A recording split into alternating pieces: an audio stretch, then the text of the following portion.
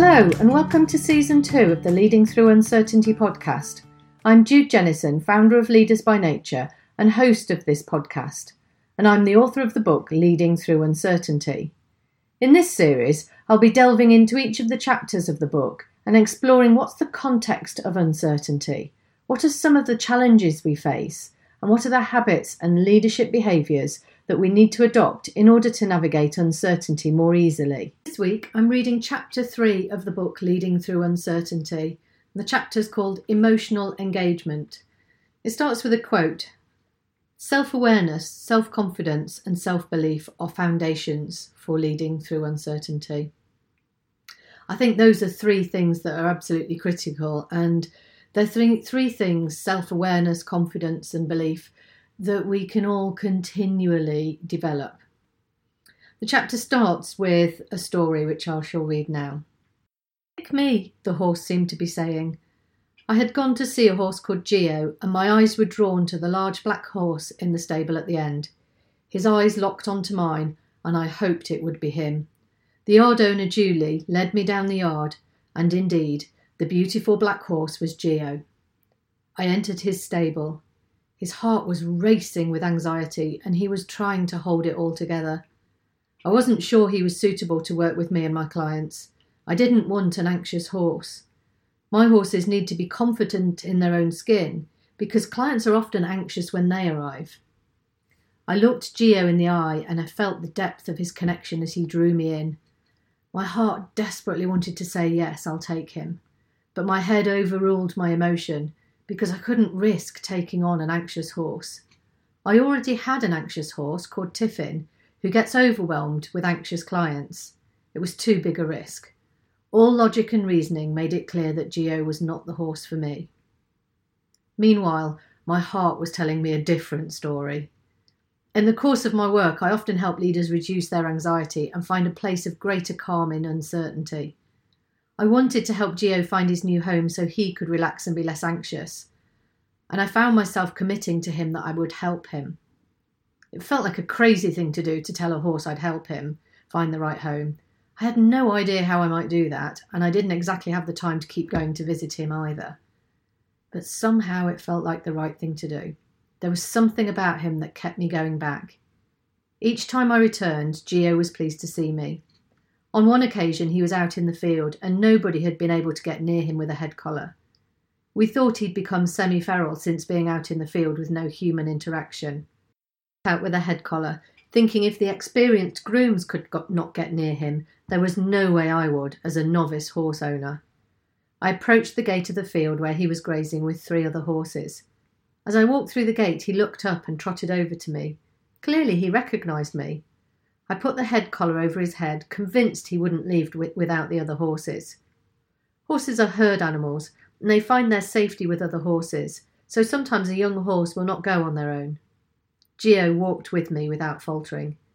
He had decided I was his new owner, and he would not go with anyone else. Horses are highly sensitive creatures, as are people. The uncertainty about his future made him anxious. He seemed to know that I was willing to help him, and became less anxious as a result. I decided I'd take a risk with him after all.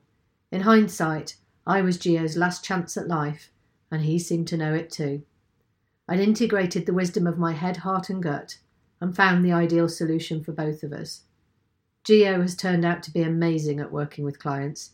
He's huge at 17.2 hands tall, which is approximately 1.78 metres to the top of his shoulder. But he's extremely gentle. He seems to recognise that he could trample people and is extraordinarily sensitive and respectful around us. I liken it to being a human being not wanting to step on a cat. Geo is a natural connector, wanting to be with people and yearning for a job. Since settling into his new life with me, he has a purpose for the first time in his 7 years, and his anxiety has reduced as his life has become more certain. Uncertainty creates anxiety in other species, not just humans. Thinking and feeling. Geo's anxiety over the uncertainty of his future almost prevented me from taking him on. His emotions almost derailed his opportunity for a new role working with me. And that's the challenge of leading through uncertainty. Uncertainty puts everyone under pressure, and emotions become more difficult to manage under pressure. This is the crux of the challenge we face in business today. We cannot pretend that emotions don't exist because they're a fundamental part of what it is to be human. Uncertainty magnifies them. My rational brain had decided Gio was not suitable as he lacked confidence. It was only when I was willing to look beyond this and try to make sense of him and his emotions that I was able to recognise that he had potential and could grow in confidence. As I created more certainty for him, his anxiety reduced, his confidence increased, and I realised that he was in fact perfect to work with me and my clients. We've historically made logical reasoning more important than emotions. The most effective leaders integrate the two. Most people have done psychological assessments and used personality profiling tools that identify habits and behaviours. The either-or approach puts people in boxes and labels their behaviour. While it's useful to create a starting point of self-awareness, people sometimes use labels as an excuse for behaviour and get stuck in a loop of doing things a particular way. Our personality is not permanently fixed. We can learn to expand upon our default patterns and behaviours, and in so doing, develop our leadership. We have the capacity to both think and feel, and we're at our most effective when we bridge the gap between the two. Most people have developed the muscle of one over the other, yet truly effective decisions integrate both critical thinking and emotional feelings.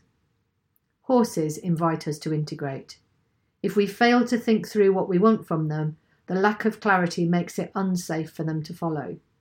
Equally, unless we establish an emotional connection, they refuse to come with us. The absence of emotion is incongruent and makes horses feel unsafe. People will come based on rank and authority, but in those moments, you're not leading and the cooperation is not sustainable. Horses provide feedback back on how integrated our leadership is. They need clarity through rational thought, integrated with emotional connection. And so do your team. While your team may come with you because of a hierarchy, horses make it clear when your leadership is fully integrated, following you when it is, and refusing to move when it isn't. Are your team cooperating because they have to, or because they want to? The power of thought provides us with the capability to analyse data and information and make sense of it. This is something that computers and robots can be programmed to do.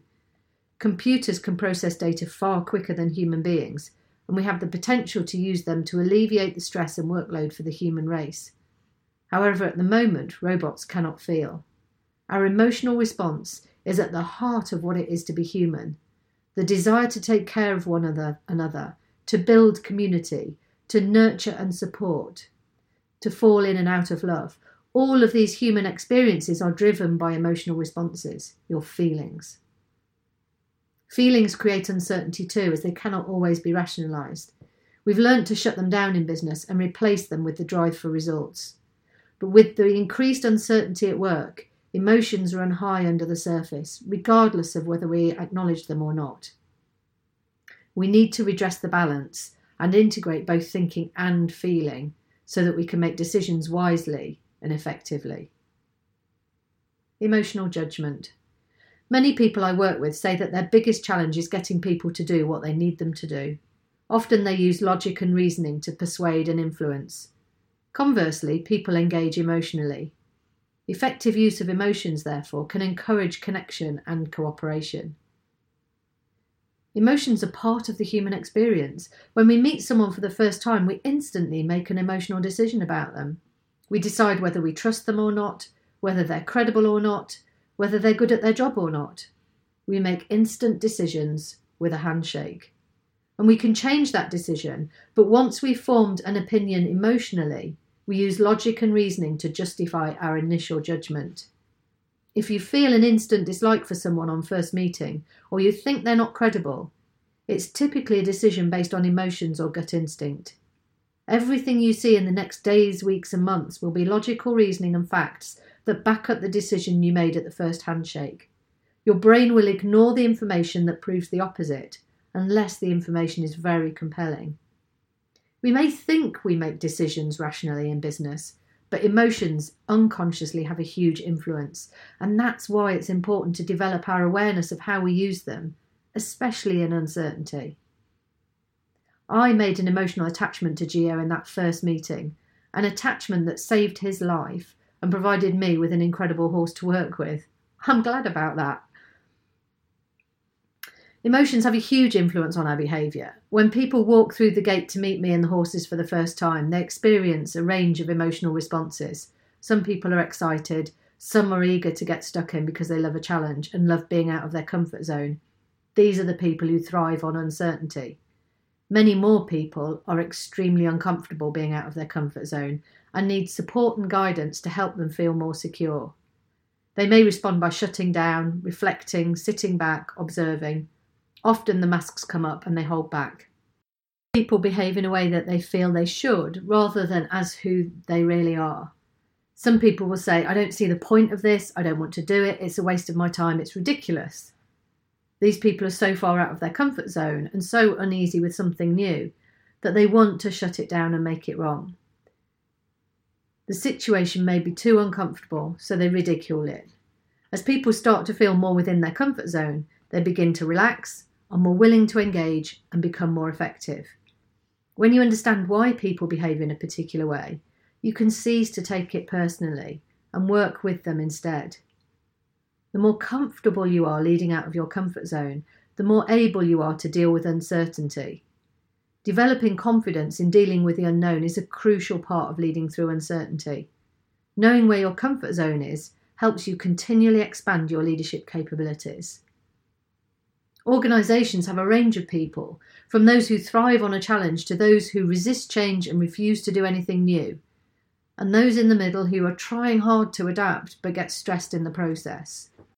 In the middle will flip in and out of being willing and resistant.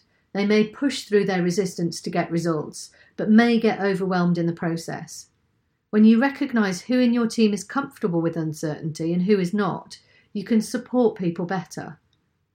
When we operate repeatedly out of our comfort zone without time and space to reflect and recharge, we get stressed and overwhelmed. When you develop self-awareness and have confidence in your leadership, you can develop the knowledge that even when you feel unskilled, you're still capable of leading effectively. You can reduce the stress of uncertainty by increasing self-confidence and self-belief, as well as by becoming more comfortable with not knowing the answers. What can you count on yourself for in uncertainty? What do you know that is true about you no matter what happens, whether you're the CEO of a global bank or a homeless person in the street? Our identity is caught up in the roles that we play. If I do a good job, there's an implication that it makes me a good person. If I'm made redundant, I'm somehow lesser of a person, less worthy. But we're not the roles that we play and the jobs that we do. We are rewarded on what we do, who we are and how we show up. But the integrity of our humanity doesn't change with how well we do our job. The world is changing and people need more than results and numbers. Purpose, meaning, connection to self and humanity have enormous value too. Suppressing emotions. When things are uncertain, emotions run high. To squash emotions and pretend they don't exist denies us the full human experience and ignores the wisdom that guides effective decision making. Ignoring your emotions increases stress and leads to overwhelm. When we make emotions wrong in business, we hold that it's not okay to be angry or scared or anxious because it's so supposedly unprofessional. All those emotions we have are part of the natural human experience, but they're shut down because we've deemed them to be inappropriate in the workplace. Emotions have been made wrong in business because people use them in an unskilled way. That unskilled usage of emotions comes from a lack of practice. If you regularly stifle your emotions and don't allow yourself to express them in the moment, your emotions will explode at an inappropriate moment in a less professional way. We've probably all experienced explosions of emotion in the office. When horses suppress their emotions, they become unpredictable and explosive, and that makes them dangerous. We all have moments of unskilled behaviour with emotions, as most people have not been trained to use them in a powerful way throughout their lives. From as early as being a toddler, you learn that it's not appropriate to have a tantrum in the middle of a supermarket just because you can't have your own way. But in the process, we learn to adopt a new behaviour, that of withholding emotion, which leads to the ultimate explosion at an untimely moment. Anger builds up when we suppress frustration over a period of time and pretend it's not happening. When your emotion says, "I'm feeling frustrated," it's just information. Be curious. Why are you frustrated? Frustration indicates unmet needs and desires. Instead of being frustrated and letting it build out of proportion, ask for what you want. Frustration can guide you more powerfully to make effective decisions and meet your needs if you're curious about it as a source of information, instead of suppressing it. Anger often comes from unresolved frustration that has been suppressed repeatedly over time. The quicker you resolve minor frustrations and disagreements, the less likely it is that you will grow out of proportion and out of control. Your emotions tell you what wants to happen. What emotion are you suppressing, and what impact is that having? Uncertainty increases our emotions. The self-awareness required to manage your emotions grows exponentially alongside the volume of pressure that you're subjected to. The more pressure you feel, the harder it is to manage your emotions. That's why it's important to create a culture where people feel comfortable expressing their needs, so that there's no need to resort to unskilled explosions. Organisations are full of people who are disengaged. Yes, they work hard. Yes, they're driven. Yes, they deliver. But why? Many people I meet love their job and may love their business, but feel under excessive pressure to perform. They're driven by fear of failure or fear of getting it wrong, fear of not being good enough, missing out on the next promotion, or being made redundant. Yet they are afraid to be explicit about this level of pressure for fear of the consequences. Are your team coming with you through fear or because they're engaged? And how do you know? One is leadership, the other is not. While people may be driven by fear, horses will not. They'll refuse to cooperate until you engage them through relationship, clarity, and a sense of purpose. The future of business depends on creating a culture where people can be truly human. If you overlook the humanity and strive only for results and financial returns, people eventually lose focus and disengage. Emotions are therefore critical to the engagement of your team. And this is a case study of a client team. The team had pushed themselves so far beyond their limits that they were exhausted. As soon as they walked through the gate, the horses all lay down in the field. I asked the clients how they felt. Initially, they all said they were fine. It was a standard response. They were so used to coping and carrying on. Eventually, one of them admitted to being a bit tired. Once one person opened up, the others all admitted that they were under significant pressure and exhausted. Once they'd named it, the horses stood up again. The clients had put themselves under repeated pressure to perform to the point where they were exhausted, but nobody wanted to admit it because they'd subconsciously believed it was a weakness. Many people continue to put themselves under incessant pressure without taking time to recharge or to recognise their emotions, and this is taking its toll in organisations with a rise of mental health issues. Source of wisdom. Many of the people I work with, from executive boards to graduates and leaders at all levels in between, have suppressed their emotions so much that they do not possess language to describe how they feel in different situations. One of the first things I ask clients to do when they work with the horses is to observe them and name the primary emotion they experience watching them. Often people say they feel intrigued or curious. These are cognitive responses, seeking information and facts. When pushed to describe their emotions, people are often uncomfortable. It's unusual for them to admit they feel scared, overwhelmed or anxious about doing something they've not done before. They'd hardly ever dare to be that transparent in the office and lack the language to describe how they feel.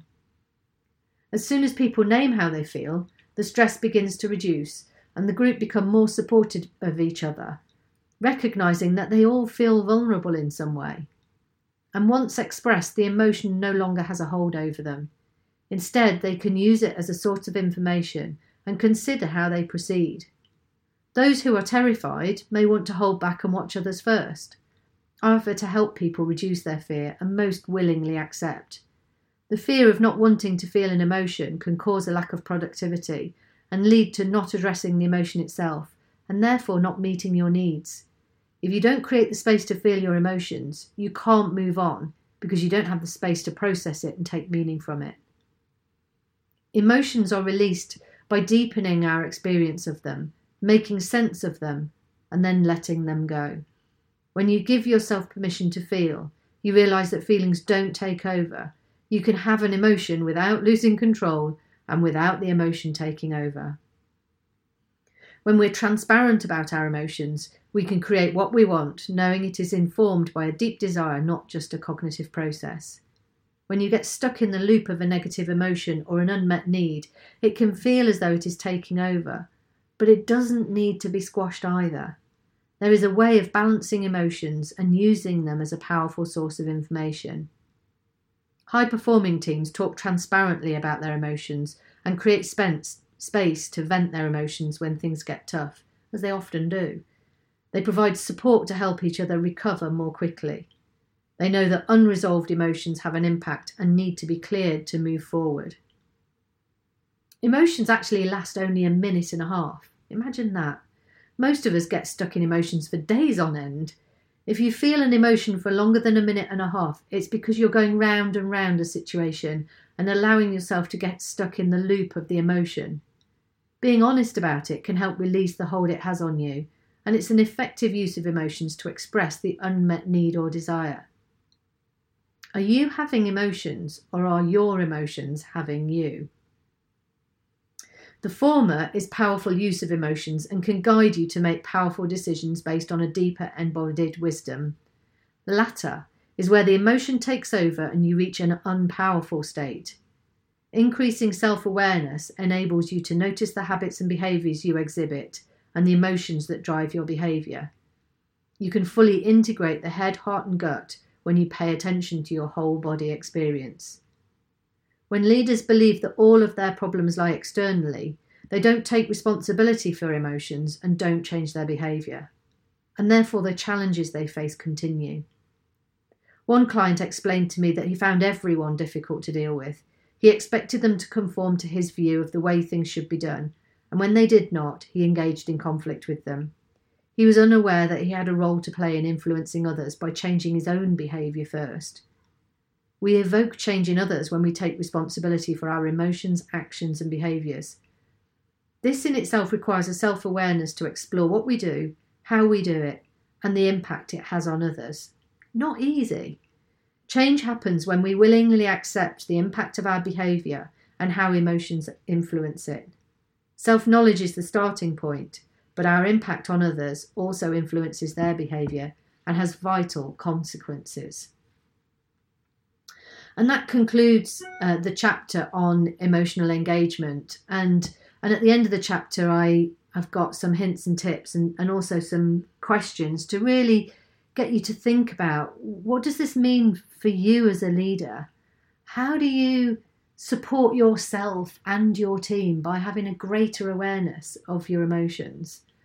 I think it's really important that we pay attention to it, because the continuing shutting down of emotions is just creating a pressure cooker effect where people are about to blow, and unless we become more skilled in feeling our emotions and having a handle on them, we'll continue to see that suppressed frustration in business that so many people experience. And I think with workloads being as high as they are and continuing to grow, it's really important that people are honest about how they feel about situations, and particularly to start paying attention to their teams and how their teams feel. One of my clients had never considered his emotions or the emotions of his team before. And I know that might sound quite hard to believe for some people, but for many people and many leaders, that's actually the reality, is that the focus on getting stuff done and driving results is so great that we forget to pay attention to, actually, how do I feel today? Is my stress level rising? Is it reducing? Where am I at? And where are my team at? And one of my clients found this so useful that he started to ask his team on a regular basis how they felt. And as a result, they started to open up. And once they'd opened up in that way, they found that they were having more open, transparent conversations, and they developed a level of trust that didn't exist before. So I think as long as we can be honest about our emotions and use them in a skillful way, then, and continually develop that, and to recognise that it is a requirement to continually develop them. Not one of us is a perfect human being. We will all have moments where we either suppress our emotions or we explode our emotions. We're a continual work in process. So I think we just have to keep paying attention to it. That concludes chapter 3 on emotional engagement. In the next podcast, I'll be talking about part 2 of the book, which is called You Are Not a Machine. And particularly chapter 4, which is on stress and overwhelm. So I'll be looking at some of the emotional challenges of leading through uncertainty. That's it this week. If you enjoyed listening to this podcast and you'd like to read the full chapter, you can download a copy of it from my website at judejennison.com/podcasts. Or if you'd like to hear real live stories of leaders who've led through uncertainty and how they've overcome their challenges, check out season 1 of this podcast, episodes 1 to 35, where I interview leaders from a variety of organisations on their experiences. There are some truly inspirational stories from leaders there. I'm Jude Jennison, host of the Leading Through Uncertainty podcast and founder of Leaders by Nature. Keep leading, and I'll come back soon with the next chapter of my book, Leading Through Uncertainty.